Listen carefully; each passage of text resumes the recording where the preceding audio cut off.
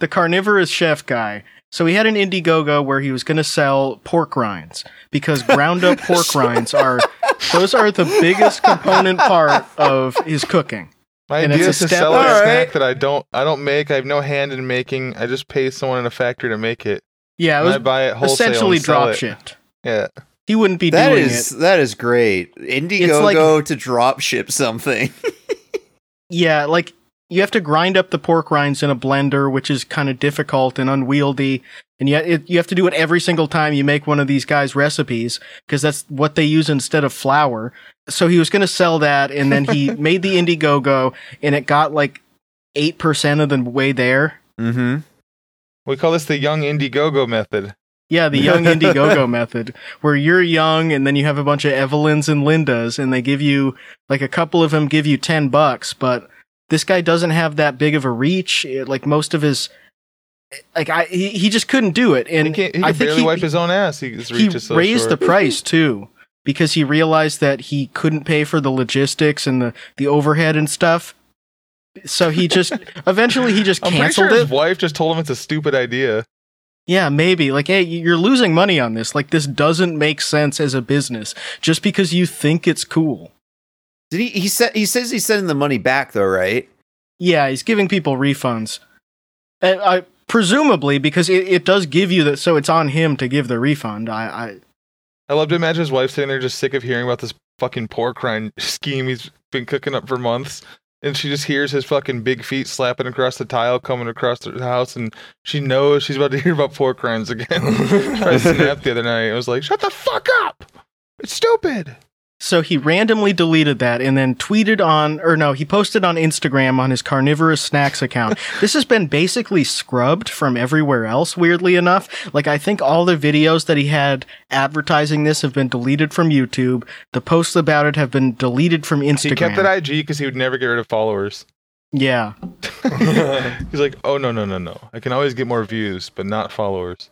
He says, "Hi everyone. First off, I want to thank you for being a part, A-P-A-R-T, one word, of this campaign and your support. A lot of things have happened in my life recently, and I'm unable to pursue this idea. I'm hoping one day to return to it, but for now, we'll have to wait. I will begin issuing refunds to everyone who has gotten a perk or donated over the next few days. I apologize if this is disappointing. I'm also a bit disappointed. For now, I will be focusing on my other businesses until this one makes sense."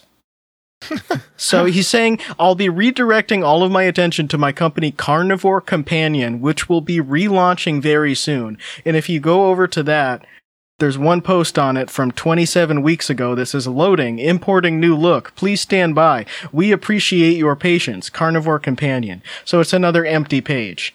So he's realized that this business idea didn't work, and he's going to do the exact same thing. Like, what if I make some carnivore snacks that are boutique and that are made by someone else? I don't have to do anything, but also it's very cheap. Fuck, man. What if there's a perfect product?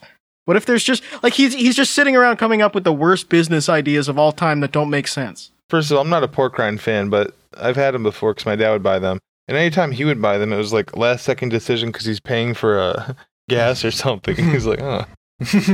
There's a hockey podcast that I listen to sometimes, and they're sponsored by like a local Vancouver pork rind company, and they come small, these pork rinds, and then you put them in the air fryer or the microwave, similar to popcorn, I guess, and then you like nuke them or air fry them, and then I guess they become like fresh pork rinds. And they have like flavors and stuff. Apparently they're better fresh. But yeah, I agree. I never liked the gas station ones in the yellow bag. I'm going to see if it's cheaper if I can just buy a bunch of those packing peanuts that dissolve when you pour water on them and cover those in like accent and send those to old ladies on Instagram. It would taste better. I found some grandmas a bunch of packing peanuts to eat. They're just like... I found the Carnivore Companion Facebook page, so I want to know what it is. And it's a pork roast you can fuck. Wow. Actually, it's they sell something called steak dust that I can't see what it is, and there's something called tacollagen.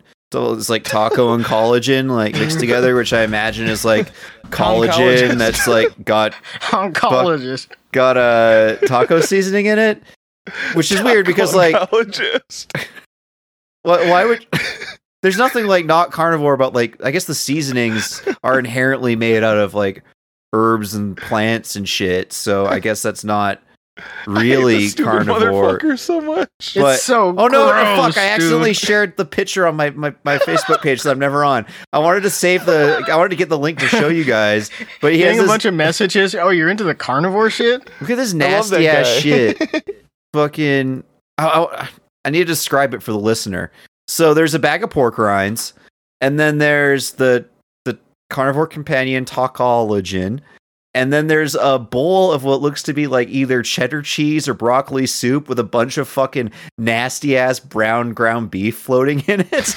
Definitely cheese. Oh man. Yeah, yellow and brown. Ugh, That it's looks so like- nasty. It's gross.